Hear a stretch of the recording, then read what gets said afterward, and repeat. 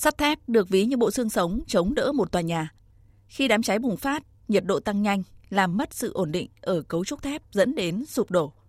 Với các tòa nhà công cộng, việc đảm bảo người trong tòa nhà có đủ thời gian để thoát hiểm trong trường hợp hỏa hoạn là điều thiết yếu. Các nhà khoa học cho biết việc lựa chọn sơn chống cháy chất lượng cao cực kỳ quan trọng và nó chỉ cho thấy công dụng khi hỏa hoạn xảy ra. Khi đó, sơn chống cháy có khả năng tạo thành một lớp cách nhiệt trên bề mặt thép bằng cách là tạo bọt khi có nhiệt độ cao. Vì thế, cấu trúc thép bị đốt nóng chậm lại.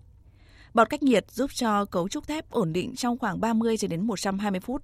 Trước thực tế này, các nhà khoa học của Viện Khoa học Vật liệu, Viện Hàn lâm Khoa học và Công nghệ Việt Nam đã phát triển một công trình nghiên cứu công nghệ sơn chống cháy sử dụng phụ gia biến tính.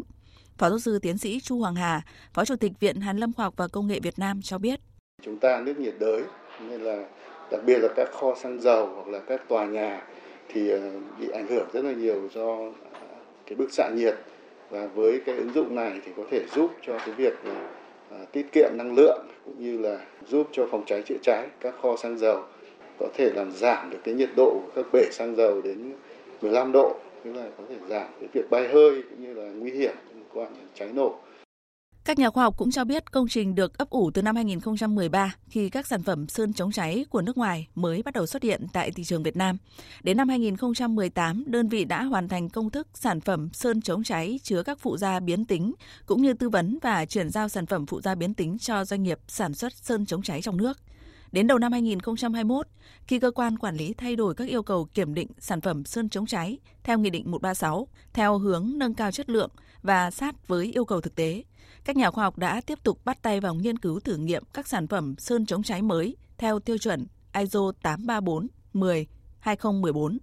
Sau khi hoàn thiện các nghiên cứu, Viện Khoa học Vật liệu đã kết hợp với các doanh nghiệp bắt đầu thử nghiệm sản phẩm trên mẫu kết cấu theo đúng các tiêu chuẩn hiện hành.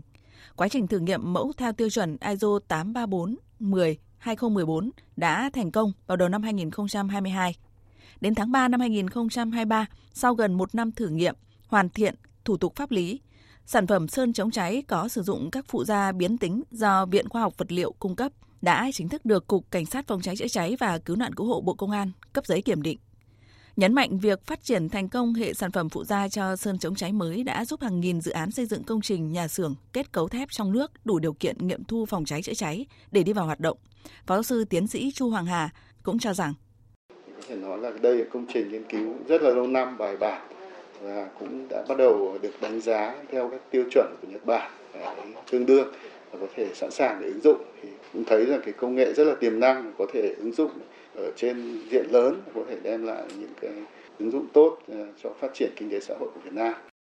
Viện Hàn lâm Khoa học và Công nghệ Việt Nam cũng cho biết chỉ tính riêng năm 2023, số tiền hợp đồng từ sản phẩm sơn chống cháy của Viện Khoa học Vật liệu đã đạt hơn 17 tỷ đồng. Con số này khẳng định vai trò của các nhà khoa học và tiềm năng của các công trình nghiên cứu mang hàm lượng khoa học cao, góp phần mang lại các sản phẩm có giá trị cho doanh nghiệp, người dân và xã hội.